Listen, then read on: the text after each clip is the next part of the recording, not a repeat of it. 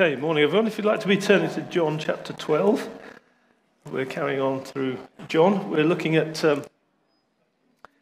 John 12 verses 9 to 19. So I'll just read those to us. When the large crowd of the Jews learned that Jesus was there, they came, not only on account of him, but also to see Lazarus, whom he had raised from the dead. So the chief priests made a plan to put Lazarus to death as well, because on account of him, many of the Jews were going away and believing in Jesus. The next day, the large crowd that had come to the feast heard that Jesus was coming to Jerusalem, so they took branches of palm trees and went out to meet him, crying out, "Hosanna, blessed is he who comes in the name of the Lord, even the King of Israel." And Jesus found a young donkey and sat on it, just as it is written, "Fear not, daughter of Zion, behold, your king is coming, sitting on a donkey's colt." His disciples didn't understand these things at first. But when Jesus was glorified, then they remembered that these things had been written about him and had been done to him. The crowd that had been with him when he called Lazarus out of the tomb and raised him from the dead continued to bear witness. The reason why the crowd went to meet him was that they heard he had done this sign. So the Pharisees said to one another, "You see that you're gaining nothing. Look, the world has gone after him." Father, we do pray this morning that you will keep speaking to us now as we look to your word. Thank you for your presence here and the way that you speak to each of us. Thank you that you're very attentive, mindful, all-knowing about each of us. We pray that every one of us, both here in the building and watching online, we pray, Lord Jesus, that your kingdom would come and your will would be done, and that we would be built up in our faith and strengthened by the power of the Holy Spirit in ways that we cannot do for ourselves. We pray that, Lord, in Jesus' name. Amen. So we're just looking at this, hanging the sort of talk this morning on this phrase, Jesus reaches the world. And we find in verse 19 that phrase right at the end of this little bit of narrative, the world has gone after him. The whole world has gone after him. Wouldn't we love that to be the state of affairs now? The whole world's gone after him. It's almost like a statement of, well, so many people just crowding in on him. The whole world's gone after him. The tide has shifted. There's a shift. So now the whole world's gone after him. In our nation, wouldn't it be amazing if there were so many people seeking Christ that this was said? This made the headlines. The whole world's gone after Jesus. Amazing. As we know, our nation overall at present is in somewhat of a sad spiritual situation, sad spiritual decline, and has been for many years. And yet what sparked the change here in this chapter is the same thing that could spark the change now, and has always sparked the change whenever God has moved in whatever nation at whatever point of history. It's the same thing again and again that sparks the change. And the one thing that sparks change, and so it can be said, the whole world's gone after Jesus, is this. The one thing, resurrection power. It's the resurrection power of Jesus that is the game changer. And that's we'll see that as we go through this together. It's resurrection stories and resurrection power. You remember the chapter before when Lazarus was unwell and his sister said, get to him, he's unwell, you can make him better. And Jesus said to them, did I not say to you, if you believed, you would see the glory of God? So Jesus said that to them, and yet Lazarus died. And you might think, well, the most obvious thing for the glory of God to be seen when Lazarus was unwell would have been for Jesus to lay hands on him and make him better, as he did to many people, didn't he? Would that not be the most obvious thing? And yet that isn't what happened. We know what happened. Lazarus died. Jesus didn't even return to pray for him until he was dead. So there was huge upset there was huge grief, there was huge sadness, there was great mystery, great perplexity, and even Jesus cried himself. The whole thing just looked as if it had gone wrong. The whole thing looked as if, well, this wasn't supposed to happen. This isn't in the narrative. This isn't what Jesus does. Jesus went around doing good, healing many people. It says that in the Gospels. He healed all who were unwell. He touched lives. And yet Lazarus, who was probably amongst his best friends, well, he didn't even go back to pray for him. So Lazarus died. And yet he says to Lazarus' family, to his sisters, did I not say to you that if you believed, you would see the glory of God? Massive perplexity as to what's going on. But what was happening then, we see the fruit of in this chapter now. Right? We wouldn't have had the phrase, the whole world has gone after him, unless Jesus had let Lazarus die then. And many times in life as a Christian, we face things that look like Jesus has abandoned us, or it's all gone wrong, or he doesn't do what he says he'll do on the tin, or there's something completely seeming to us of a perplexity, a mystery, that we look at our life circumstances, our church circumstances, our nation's circumstances, we look at everything and you think, Lord, if you had been here, this would not have happened. There's something within us that argues with God and say, well, we went out on a limb for you, Lord. We did this for you. We took this step of faith, or we went this way. We believed you were with us, and we've trusted you. We've seen you do things in the past. We knew you were going to do, and nothing happened. Somehow it didn't work out. It went wrong.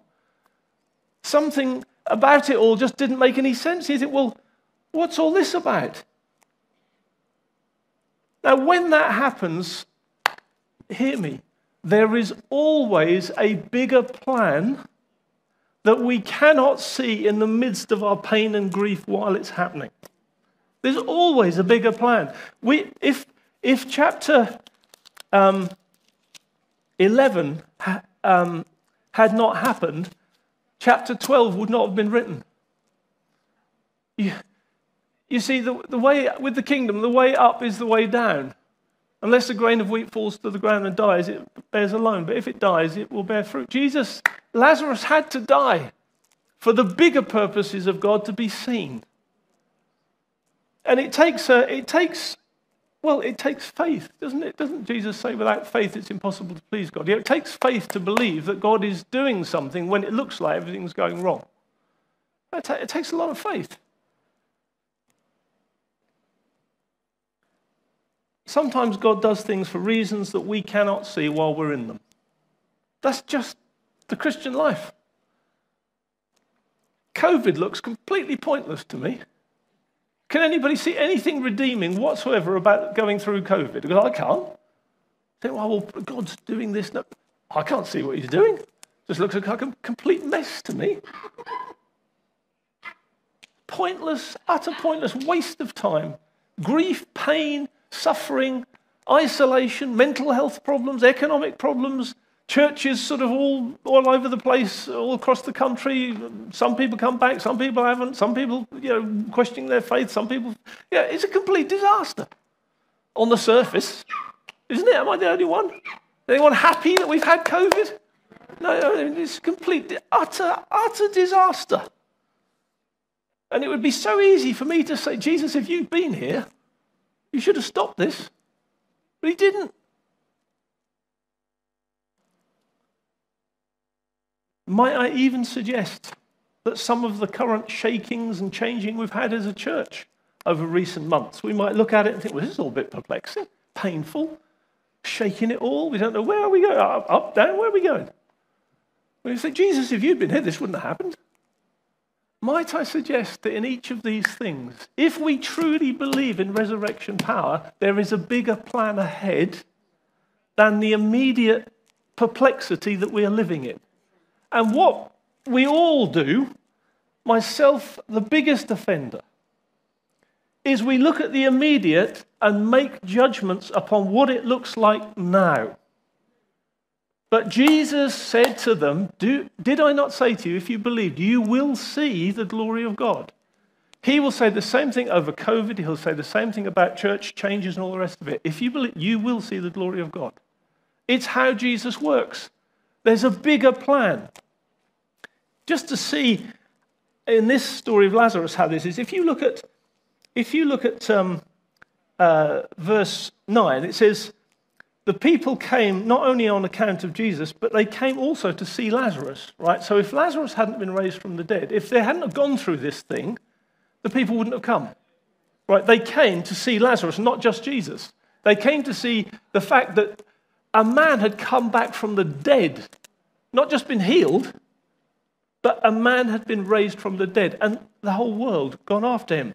And then, because there were so many people who'd come to see this man who'd been raised from the dead and to see Jesus, it says they took branches of palm trees, laid them on the ground, shouted, Hosanna. And Jesus found a young donkey and sat on it. Look at this. Just as it is written, fear not, daughter of Zion, behold, your king is coming, sitting on a donkey's colt. Prophets, centuries before, had prophesied that one day the king will ride on a donkey into Jerusalem. So there's a bigger plan centuries before that required Lazarus to die and all the pain and the grief that his sisters went through, thinking, well, our lives are just all in turmoil now. That momentary perplexity and mystery and pain was part of the outworking of this. Do you get it? Are you with me? Right? So something spoken of years ago needed this to happen so that the bigger plan could be birthed. God always has a resurrection plan in place for you and me. Always. Whatever you are going through, whatever we go through, whatever this nation goes through, Jesus is the resurrection and the life. That's what makes him different. That's what makes the Christian faith completely ridiculous to logical thinking. Because Jesus isn't about self-improvement. He's about bringing dead people to life. And he says the same thing to us. If you believe, you will see the glory of God. Jesus has got bigger goals for this nation than to be completely in spiritual decline. Jesus has got bigger goals than for this church to go through all sorts of change and not come out stronger for it. Because it's his church, it's his nation, it's his world, and he's the resurrection and the life. And if we rely on our own strength, we completely miss what it is to be a Christian. To be a Christian is to say, I'm just like Lazarus. I'm about as good as Lazarus when it comes to raising myself from the dead. Now, you'll notice in this story, as in every time God begins to move, there are enemy tactics to shut down resurrection power. So in verse 9, it says, when the large crowd of the Jews learned that Jesus was there, they came not only on account of him, but also to see Lazarus, who he raised from the dead. So the chief priests made plans to put Lazarus to death as well. Poor chap, in, out, which is it? Is he dead, alive, dead, alive? I'm sure if they'd have killed him, Jesus would go, oh no you don't, get out again. He's not going to be defeated. But the point was the Pharisees thought, let's kill him so that resurrection power cannot be witnessed. Because resurrection power, you can't argue with that. And the devil will always try to kill off God's work in our lives by trying to kill the resurrection stories that God wants to bring in our lives. You've been through difficulty, you've been through pain, you've been through perplexity, your faith's been shaken, your world's been shaken. For some reason, I feel there may be some folk here who've got some marriage strains, and you think, wow, it was all going so well, and now it feels like it's dying. Listen, there's resurrection power in every situation. That's why Jesus is the Savior. That's why we're here this morning. If he can't raise dead people to life, why are we wasting our time? Let's leave now. It's pointless. I don't want to be a religious person. I've got better things to do. Really. I'd rather be doing the garden. Well, not today, but, I have no interest in being a religious person. I want to be around someone who can raise dead people to life and who can put life into my life that I can't give to myself. And that's what Jesus does. That's what the Christian faith is. So the enemy tries to kill off resurrection stories. And do you know what? The world and the devil, cannot tolerate resurrection stories. They cannot, the world will accept us all saying self-help. They'll accept that. They'll accept when we say, buy my book, 30 Days as to How to Change Your Life. Or, put this into place and your life will be improved. The world will accept that. The world will accept self-help and self-improvement and, adjusting our lives, making ourselves raised from the dead. The world will accept that. I did it myself. You can fulfill your dreams. The bookshops are full of that sort of stuff. Now, there's some help in all of that. Of course there is, living good lifestyles and all the rest of it. But the moment you say, in the world, in the media, the moment you say, do you know what, I was like Lazarus. I was spiritually dead. I was unable to help myself. I was unable to deal with the sin within my heart that just keeps being produced day after day after day, and it's like a furnace and an engine, and it destroys me. It destroys other people around me. I can't get rid of it. I can't make myself better. I can't give myself eternal life. I can't find the meaning of life. I am naturally a sinner. I naturally need help from God. I need resurrection from the dead, or there's absolutely no hope for me. You say that in the media and it won't come out on the front pages. Why? Because it forces mankind to say, we need a savior. Well, here's the news. You do. We all need a savior. We are unable to save ourselves, improve ourselves, change ourselves. Man cannot reach God. Man cannot solve the problem of sin in his own heart. He cannot solve the problem of what happens after I die. I'll come back to that one. Lazarus could only say, I was dead, Jesus called my name, and I came to life. I mean, he didn't contribute very much, did he? In actual fact, his contribution was to stink more because he'd been in there 4 days. So not only was he dead, but he stunk. The enemy wants to kill off those stories. He wants to kill off a resurrection story. When your story, if you're a believer, if you're a Christian, you're a follower of Jesus, your story is this: I needed a savior because I'm a sinner. I can't stop myself sinning. The good things I want to do, I don't always do. The things I know I shouldn't do, I do them. We're all broken.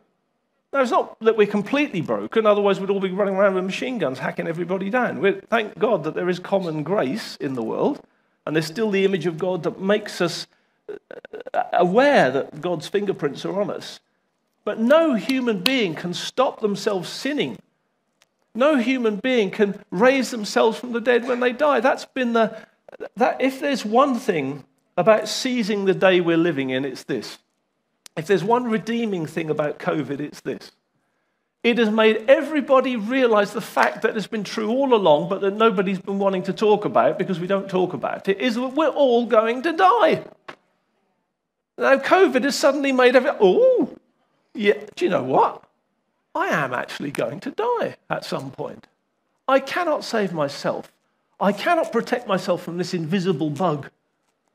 What if I catch it? What if I die? People have actually woken up to the reality that we are all frail creatures who cannot save ourselves. And I think, and I've heard other people say this, I reckon we've got a 12 to 18 month window now where people are more open to think about issues like the frailty of life, the meaning of life. What happens when I die? Is there truth in Christian faith or other things? People are searching. They really are. When COVID hit, if you searching on search engines, prayer went through the roof. People are looking. The Bible sold incredibly. People are looking. Just like the crowd that came to look at Lazarus. Ooh, let's have a look at this chap. You know what? He was dead, now he's alive. That's interesting. A whole crowd. So much so the whole world's gone after him. Why? Because everybody wanted what Lazarus had got. Hope beyond death. All your neighbours, all your colleagues, all your friends, all your people you think, if you tell them you come to church, they kind of think, well, all right, if that's good for you, fair enough. That's not what it's about. It's about that you've been raised from the dead. We were spiritually dead, weren't we? And God's done something so that even, I'll be careful how I say this, even if we were to die now, sad as that would be, if we're Christians, all we're doing is going home and waiting then for everybody to catch up with us. Death should hold no fear for us if we really understand the Christian faith. Because this life is a temporary journey from birth to grace. It's a temporary journey, and after we've got eternity of this earth and heaven being remade and renewed, living on a physical earth. You're not going to go and float around in fluffy clouds. That's not heaven. It's this earth being remade into what God wanted it to be originally, and us living with him forever and with one another. I'm imagining all the wonderful people I can sit down and have a meal with when I'm in heaven who've passed and already gone there. I'm looking forward to seeing Keith Hazel again, have a good laugh. Rob Clark. People who, this isn't imaginary thinking, they've gone home. And we're going to catch up with them. That is the reality, that's the hope we have, isn't it?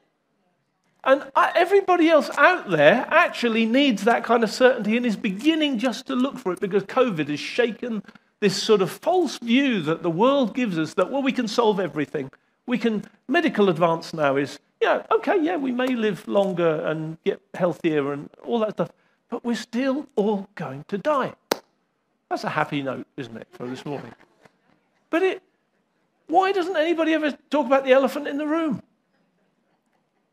Just talk about, achieving, making the best out of life. Well, all right, great. You're still going to die. What does it profit a man if he gain the whole world and yet lose his soul? That's the Bible's comment on it all. We've got a great opportunity to seize the day, just to tell our resurrection stories. If you've come to know Jesus, you have a resurrection story.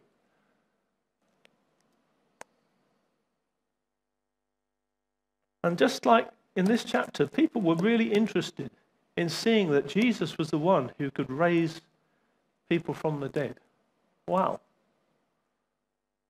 They still are.